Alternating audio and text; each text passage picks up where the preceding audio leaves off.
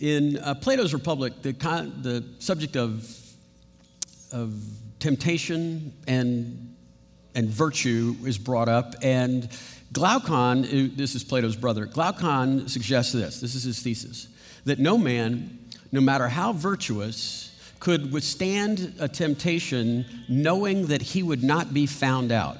In other words, there was no one that could endure some sort of, no one would deny the opportunity to do something wrong if they knew they couldn't be found out or they wouldn't have a consequence.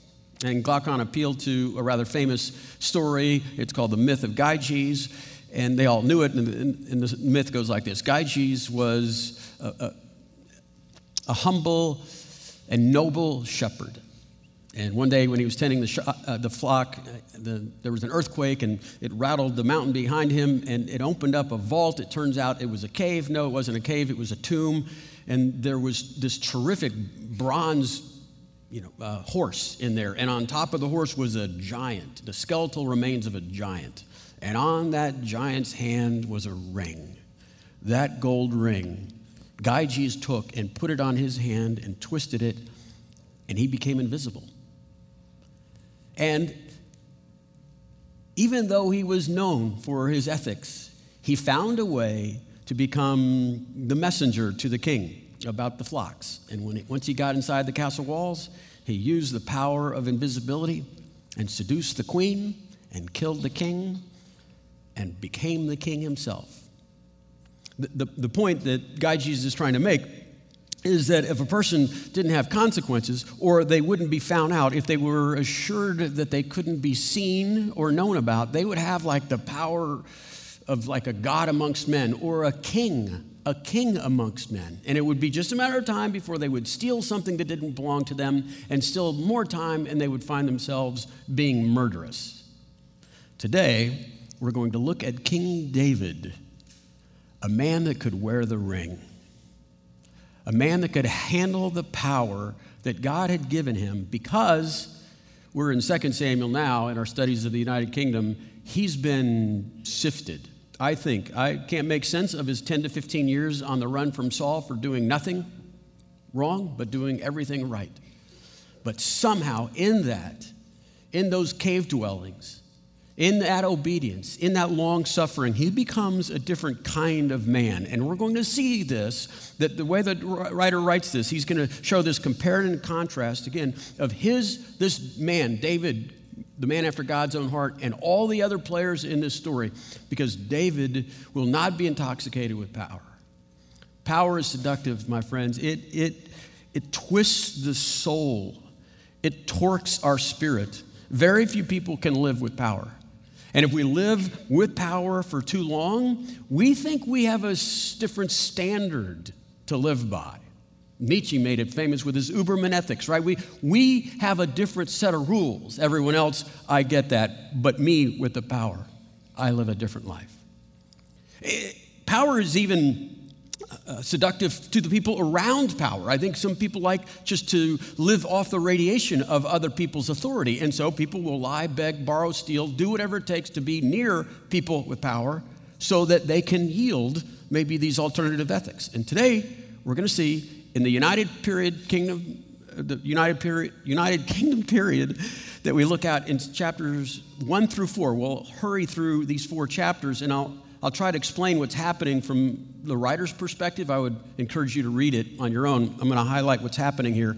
But David will become king in this story, but he will not become a king like everyone else becomes a king. How do you become a king? Well, you're born into it.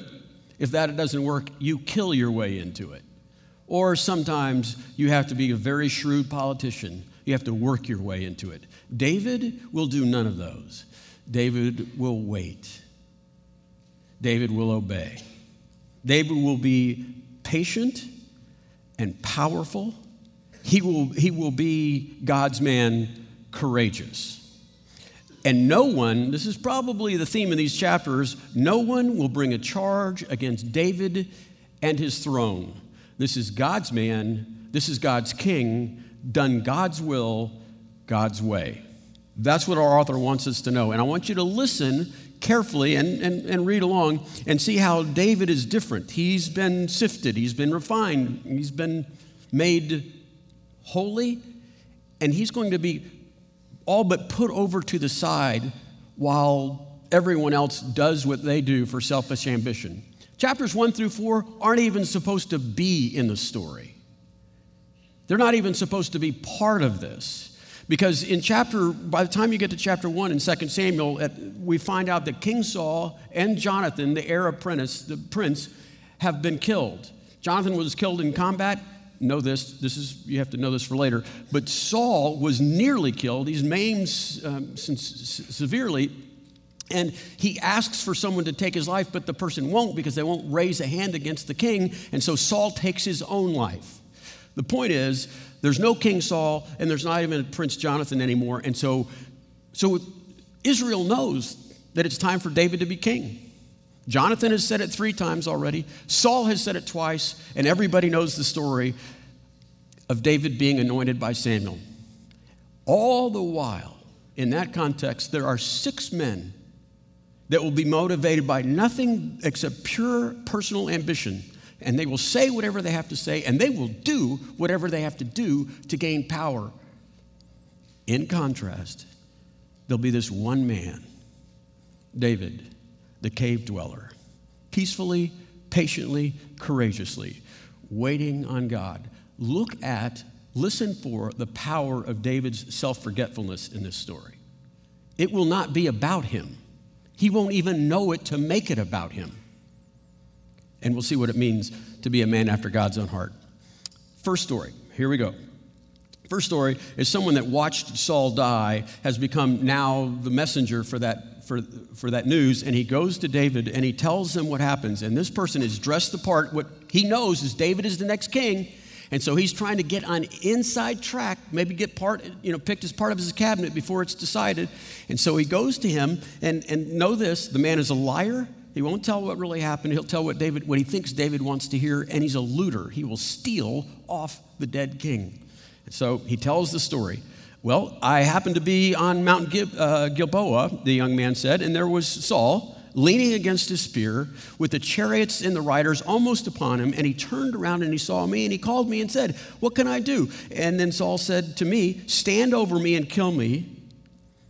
I am in the throes of death, but I'm still alive." Now, here's the problem. He's like, oh no. This young man thinks that he understands David. He thinks that David is like all the other men that are selfishly ambitious for the crown. He doesn't know that David's been refined. He doesn't know about David's heart towards God. He doesn't know about David's understanding of God's value of authority and submission to authority. This guy missed church last week. Okay, when we were studying 24 and 26, he wasn't there. And this is going to be an expensive lesson that he has to learn. His ignorance is going to cost him. He will brag about the very things that he will be judged by. And so he tells the rest of the story that's not even true. He says, I stood over the king, and I killed him, and I took the crown off of his head, and I took the band off his arm, and now I present it to you, my Lord. Doesn't go well with David. And David asked him, why were you not afraid to lift your hand against and destroy the Lord's Jehovah's anointed? And David said to him, your blood is on your head. Your own mouth testified against you when you said, I killed Jehovah's anointed. And so he looks over at one of his guards and says, strike the man dead. And he does. The runner is killed. And now, here's what's important in this part of the passage is David has sincere grief for the king that tried to kill him 3 times. It says, and then David and all the men with him took hold of their clothes and they tore them, and they mourned and wept and fasted till evening for Saul and his son Jonathan, because they had fallen by the sword. That's David's pure heart. He still sees the king that was crazy, that was after him. He still sees him as God's appointed king, and he grieves this in a great way. And that's an outline that we'll see later on. It's the purity of his heart. This first story is to give kind of a template for you to hear what the author is trying to communicate to us, and that is that David is innocent. He doesn't want any part of ill-gotten gain. He wants everyone to know that he would rather, well, here's what he wants us to know today is Proverbs chapter 16, verse 8. Better a little with righteousness than much gain with injustice. Better a little with righteousness than much gain with injustice. David would rather live in misery in God's will, running from cave to cave to cave, than be in a place of safety or even authority out of God's will. Better is one day with the Lord than 1,000 without him. He would say, I think the very definition of what it means to be a Christ follower, to be a disciple of Christ, is to have this value that you would rather be confident in God's will and a clear conscience, knowing that you're serving him no matter the misery it caused, than to be out of God's will, living in splendor. That's how David's defining it. That's what we're supposed to learn today. Well, with the king and the prince dead, David is now anointed at a great town. He sets up a new capital. It says in now we're in chapter 2, the funerals are over, and then the men of Judah came to Hebron, and there they anointed David the king over the house of Judah. So he's the king now. This is what we all have been waiting for. And the capital that he's picked is Hebron. It's a priestly city. It's what's called a city of refuge. It means a place that you can go for peace. It's a place that you can go for justice. It's a safe place. And so this is the part we've been waiting for. All of 1 Samuel has been leading to this passage. Let's go. David's the king. Let's get on with this. Let's do God's will, God's way. But there's 8 people that don't want part of that. And today we're going to look at, especially we're going to look at 2. And I need a chart to explain the introduction of characters here. There will be, in this story, what's called the house of Saul and the house of David. Clearly, these are 2 kings, but now King Saul is dead. And his oldest son that's remaining at this point is a man named Ishbosheth. Ishbosheth is actually not his name. That's his nickname that everyone gives him. That nickname means the man of a shameful thing. And the shameful thing that he does is become king of the northern tribes. Now, each king has a vice president, and that vice president is in charge of all of the military. And for Saul, the house of Saul, it's a man named Abner. And he is, well, he doesn't have a king, so he doesn't have a job, and he's selfishly ambitious, and so he'll be looking around. He'll do whatever it takes to get power. His equivalent, his rival in the house of David, is a man named Joab. Here's what I want you to understand before we read another sentence. That Abner and Joab are swamp rats. They live by the swamp. They will die by the swamp rules. You don't want to like these people. As a matter of fact, I think it's written in a way so that you loathe them. The second thing you need to know about Joab and Abner is they live inside of us. This selfish ambition that they have, this thing to get whatever they want and do whatever it has, they'll do whatever it takes, we have plenty of that. We can decorate it and say it's God's will, and sometimes it is. But to do God's will with your own ambition pushing, it does not end well for these people. And they're supposed to be a warning to us. And here's what Abner does. He's without a king, and so he goes to Ishbosheth, and here, meanwhile, that's why everything changes with this one word, meanwhile. Meanwhile, Abner, the son of Ner, the commander of Saul's army, had taken Ishbosheth, the son of Saul, and brought him over to this town, some name, and Abner made him king over all of Israel. Abner made him king over all of Israel. Ishbosheth's just going along for the ride. He doesn't know what's going on. He's the person who makes bad decisions. And here's the point. Everyone knows what God's will is. Jonathan said it 3 times. Saul said it twice. Abner will say twice that David is God's king. So, what difference does that make? Abner's in a lust for power. That's what he hungers for, and he'll do what he has to do to get it done. And Abner starts basically 2 nations. It's not a civil war yet, but it will be in just a second. But now the country is divided. And Abner's willing to do that so that he can be vice president all over again. Meanwhile, by the way, in contrast, that's the way this guy writes, in contrast, David will not even be mentioned in these stories because he won't have any part of it. Let me show you how committed the author is. God won't even be mentioned in these stories because 1 through 4 isn't supposed to be part of the stories. This is what happens when people want to do whatever they want to do, regardless of what God's will is. And David will not fight for his crown because he won't kill a brother. He won't kill another Jew to get what God wants. They're one battle away, and David could take this whole thing, but David doesn't want any part of that. He wants to wait on the Lord because he'd rather have a little righteousness, or a little with righteousness, than the throne with guilt. That's the story. This is Abner, the ambitious snake. He's starting a civil war. He's splitting a kingdom.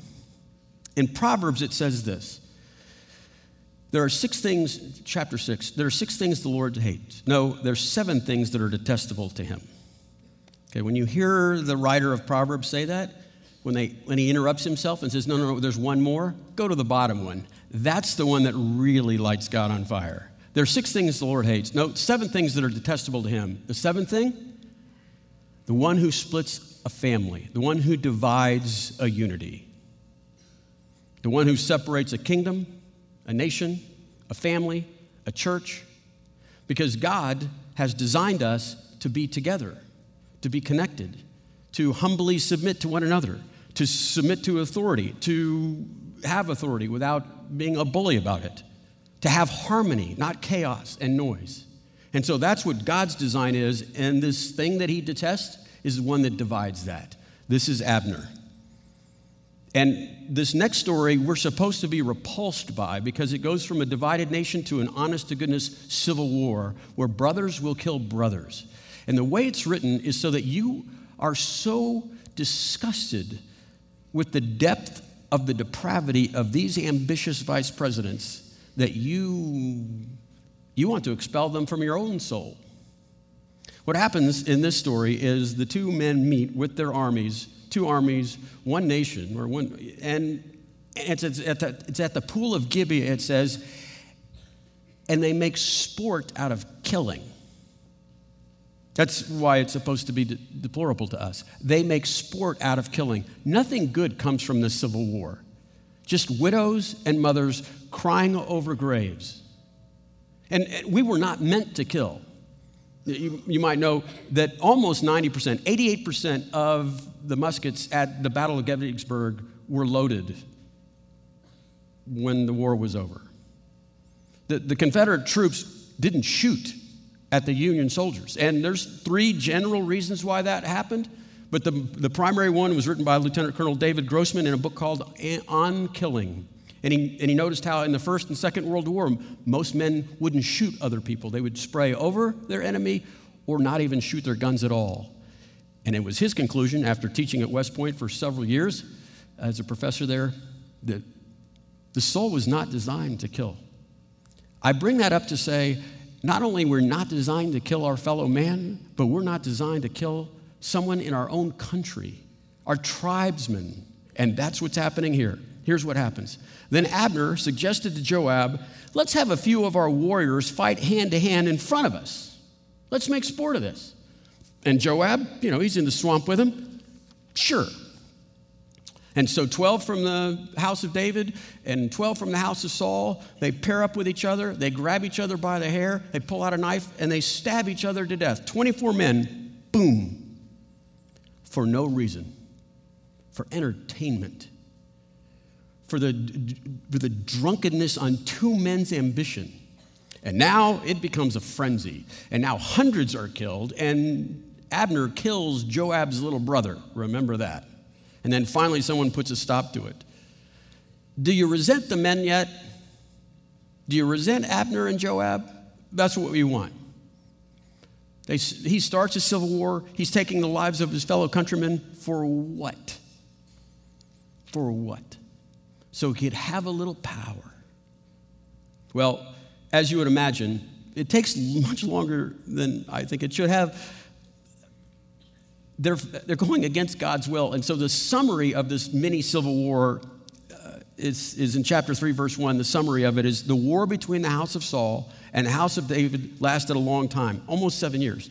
David grew stronger and stronger while the house of Saul grew weaker and weaker. So Abner sees the writing on the wall. This is like a drama, isn't it? So Abner sees the writing on the wall and says, okay, it's getting weaker and weaker. He makes one more run to be an heir to the throne of Israel. Doesn't work out. And so what does he do? Does he repent? No, oh God, no, goodness, no. Does he come to his senses? Of course not. He changes sides. He realizes that Israel won't last for very much longer, so he switches sides. And so he goes over, and so it says in chapter 3, verse 12, and then Abner sent a message on his behalf to say to David, hey, whose land is this anyway? Make an agreement with me, and I will help you bring all of Israel to you. David's all for it. Then he meets with the elders of Israel. Here's what he says. Abner conferred with the elders of Israel and said, for some time now you've wanted to make David your king. Yeah, and then you started a civil war. So, and then he says, well, now you can do it. And here's Abner quoting God's will, doesn't care if he's in it or not. For Jehovah promised David, by my servant David, I will rescue my people Israel from the hand of the Philistines and from the hand of their other armies.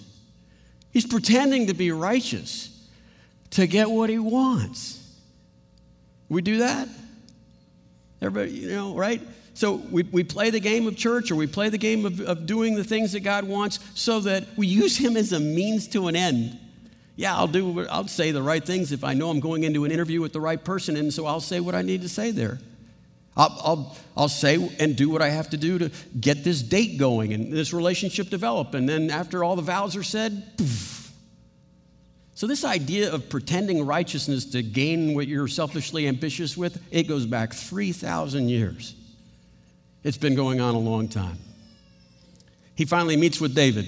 Abner does. And then Abner said to David, let me go at once and assemble Israel for the Lord the king, so they may make a covenant with you, and then you can rule over all of us with your heart in all your heart's desires. And David sent Abner away, and he went away in peace. So here's the story. Abner wins. He uses all his politicking. He destroys the country for 7 years. He costs the death of many innocent men. And now, David sends them away in peace. Looks like he's going to make it to the right kingdom after all.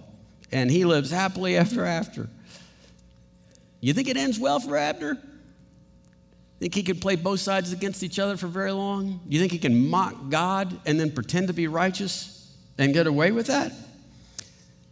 Joab finds out. Joab, his competitor, and Abner wants his job. Joab, who realizes this man started a civil war, Abner killed his little brother.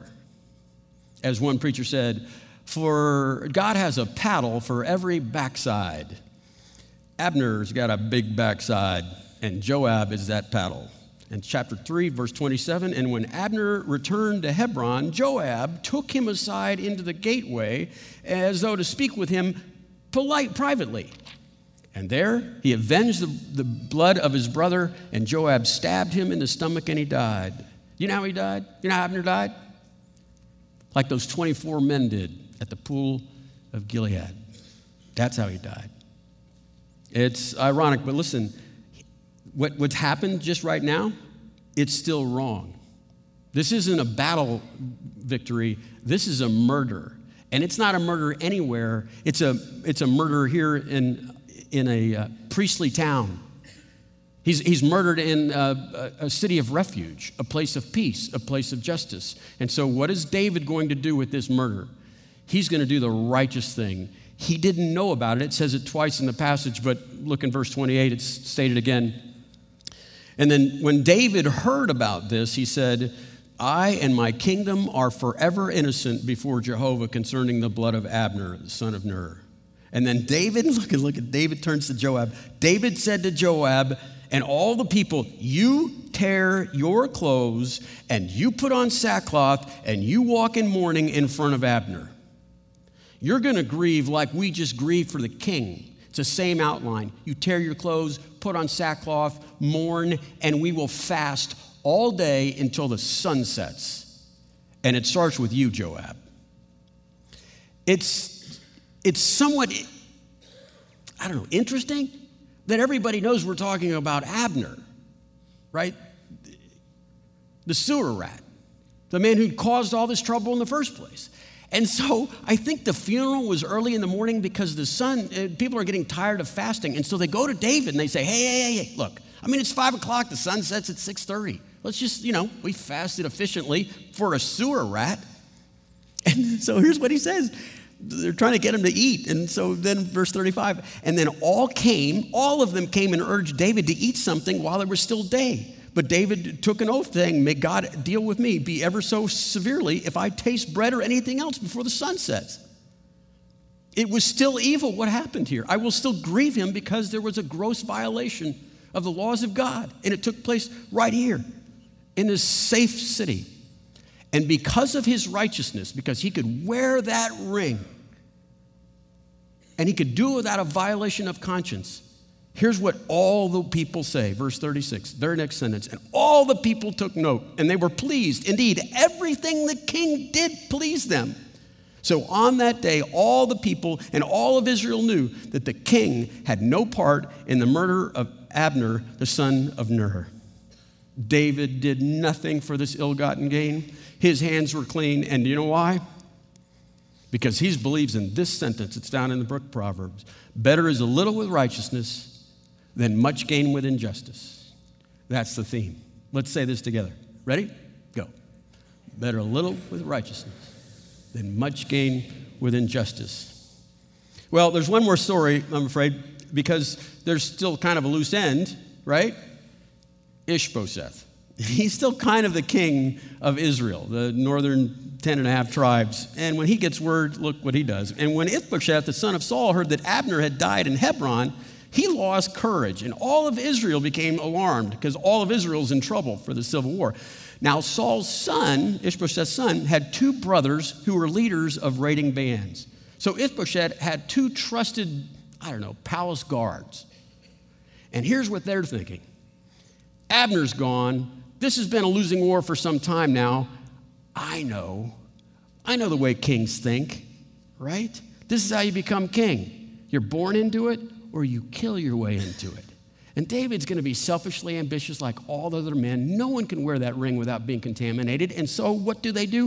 They use their security pass to get into the royal's throne room where Ishbosheth is having an afternoon nap, and it says, and they stabbed him, and then they killed him, and then they decapitated him. They were so excited about the work they had done all for David that they run to Hebron, verse 8, and then they brought the head of Ishbosheth to David at Hebron and said to the king, here is the head of Ishbosheth, the son of Saul. Saul, your enemy, who tried to take your life. This day Jehovah has avenged my lord, the king against the king against Saul and all of his offspring. These 2 brothers, the security guards, they don't know David. They don't know David's been sifted. They don't know David's been refined by God. They don't know any of the stories of David living in those caves, or should I say kilns, where God purified this young man and became a man of God. They don't know the story of David in 1 Samuel chapter 24 and 26 because they didn't go to church last weekend either. I'm telling you, if you miss church, it can cost you a lot.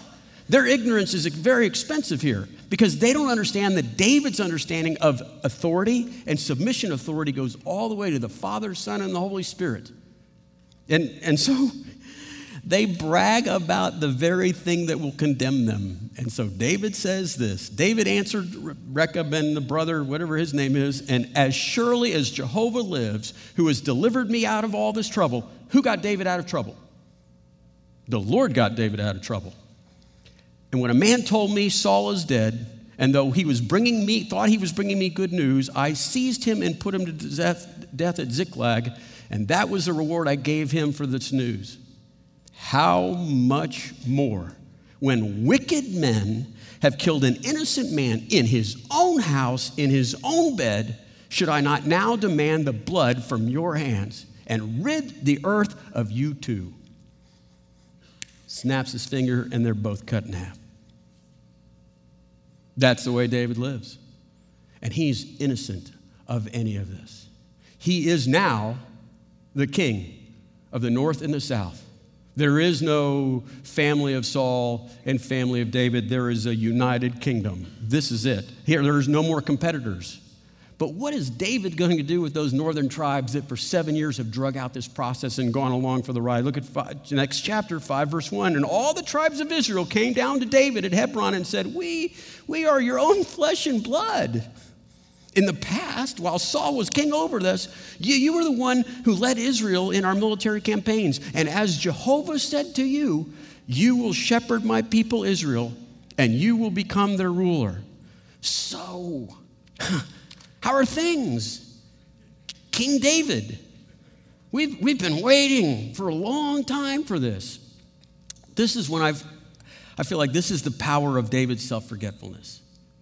Because with all of this has taken place, where he had a finish line and then it was extended by ambitious men, here's how he responds to them. It works better in 1 Chronicles. Same story, but with more details. And when they came to Hebron, fully determined to make David the king over all of Israel, all the rest of the Israelites were also one in mind to make David king. And they spent 3 days there with David, eating and drinking. Look at the litany of details. There was plentiful supplies of flour and fig cakes and raisin cakes and wine and olive oil and the cattle and the sheep. There was joy in Israel. These men came down and the tribes came down to Hebron, and they had their tails between their legs because they should. And David greets them and says, you're mine. You're my brothers. Let's go. Let's do God's will. I'll be God's king in the united kingdom, and we'll do things that only God has in mind for us. How about that? How about we just do God's will, God's way this time? I think if you want to learn something from this passage, this is what you need to learn. That God has a great ambition for you and I. It's certain. This part of the ambition is for sure. It's not to be a king. It is that we would become mature and complete and lacking in nothing. And that's why David spent a lot of time on the run. He has designed life to make that happen. And we have a deep and profound desire for that in our soul. God wants us to be Christ-like. That's his will for our life. There's also an aspect of his will for life, his will for our life, that we have hungers for, that are appropriate, that are from God. And it's okay to hunger for those things. The longing not to suffer from loneliness, the desire not to live in fear. These are primary things that God wants to address in our life. Not to be alone, not to be afraid. But here's what we need to learn. In our hungering for those primary things, do not grow weary in doing good. I think David might say it this way: learn to live with hunger. Learn to maybe even enjoy the growl of your stomach, because if you're not willing to enjoy a sparse amount with righteousness, then you will compromise to even get what God would have for you. And you don't want to pay that. You don't want to do that. If you go to where everyone else goes, where the world goes to get some of these things quenched, they don't want to be lonely. Okay, and they don't want to be afraid. If you go to that to get that quenched outside of God's desire for your life, friends, that is quenching thirst with ocean water. It makes you sicker. It's killing you faster. David would tell us, wait. Just wait. Do not grow weary in doing good. Because if you do not grow weary in doing good, your hunger will be satisfied. There is a banquet of consequences that is coming your way. That is a promise. In this life or the next, there's a banquet of consequences that are coming, and God himself is setting the table. This is the theme for those first 4 chapters. Here it is again. Better a little with righteousness than much gain with injustice. Let's say that one more time. Better a little with righteousness. Better unemployment and underemployment with a clear conscience. When you know you're in God's will, than some corner office where you're burning an ulcer, where you've lost your soul, your compass is broken. Better better loneliness in isolation than playing the game that the world plays, where you compromise your virtue and your values, your body and your soul, and you get what God would have for you. Right? Connection with another human soul, but there's a loneliness when you have a toxic friendship or a toxic marriage that is nothing in comparison to the loneliness and isolation when you have a clear conscience. Better is one day with the Lord than 1,000 elsewhere. Better is a little with a righteousness than a lot with injustice. David would tell you if he came here right now, he would say, do not grow weary in doing good. Wait. God's will, God's way, God's timing. Not about you. It's about him. Before we pray, I need to tell you, it'll help you understand my prayer. This thing in us, this Joab and Abner, it's deep. The rebellion in us, our desire to do whatever we want, it's not something you kind of pray away or discipline yourself. This is an evil that's greater than your power. This is bigger than you. It's not bigger than God's Spirit. This is an addiction in us. The only cure is death. But until then, a lot of maintenance. So it's going to sound like a pretty harsh prayer. I just wanted you to know where it's coming from, okay? It's serious surgery, okay? So let's pray. Let's pray to this end. Be like David. Be like David. Lord Jesus, we lift up, or God the Father, we lift up to you our souls that are dark with selfish ambition and empty conceit. That even when we do good things, we do it for wrong reasons. Even when we do your will, we often do it our way. God, I'd ask that your Spirit would ignite ours so that we might be able to recognize the selfishness in our ambitions, the desire for fame or fortune or power. And I ask that you would maybe even today convince us that this is not something that we get over. It's something that glory has to change. That we would live dependent upon your Spirit's power over the power of this independence.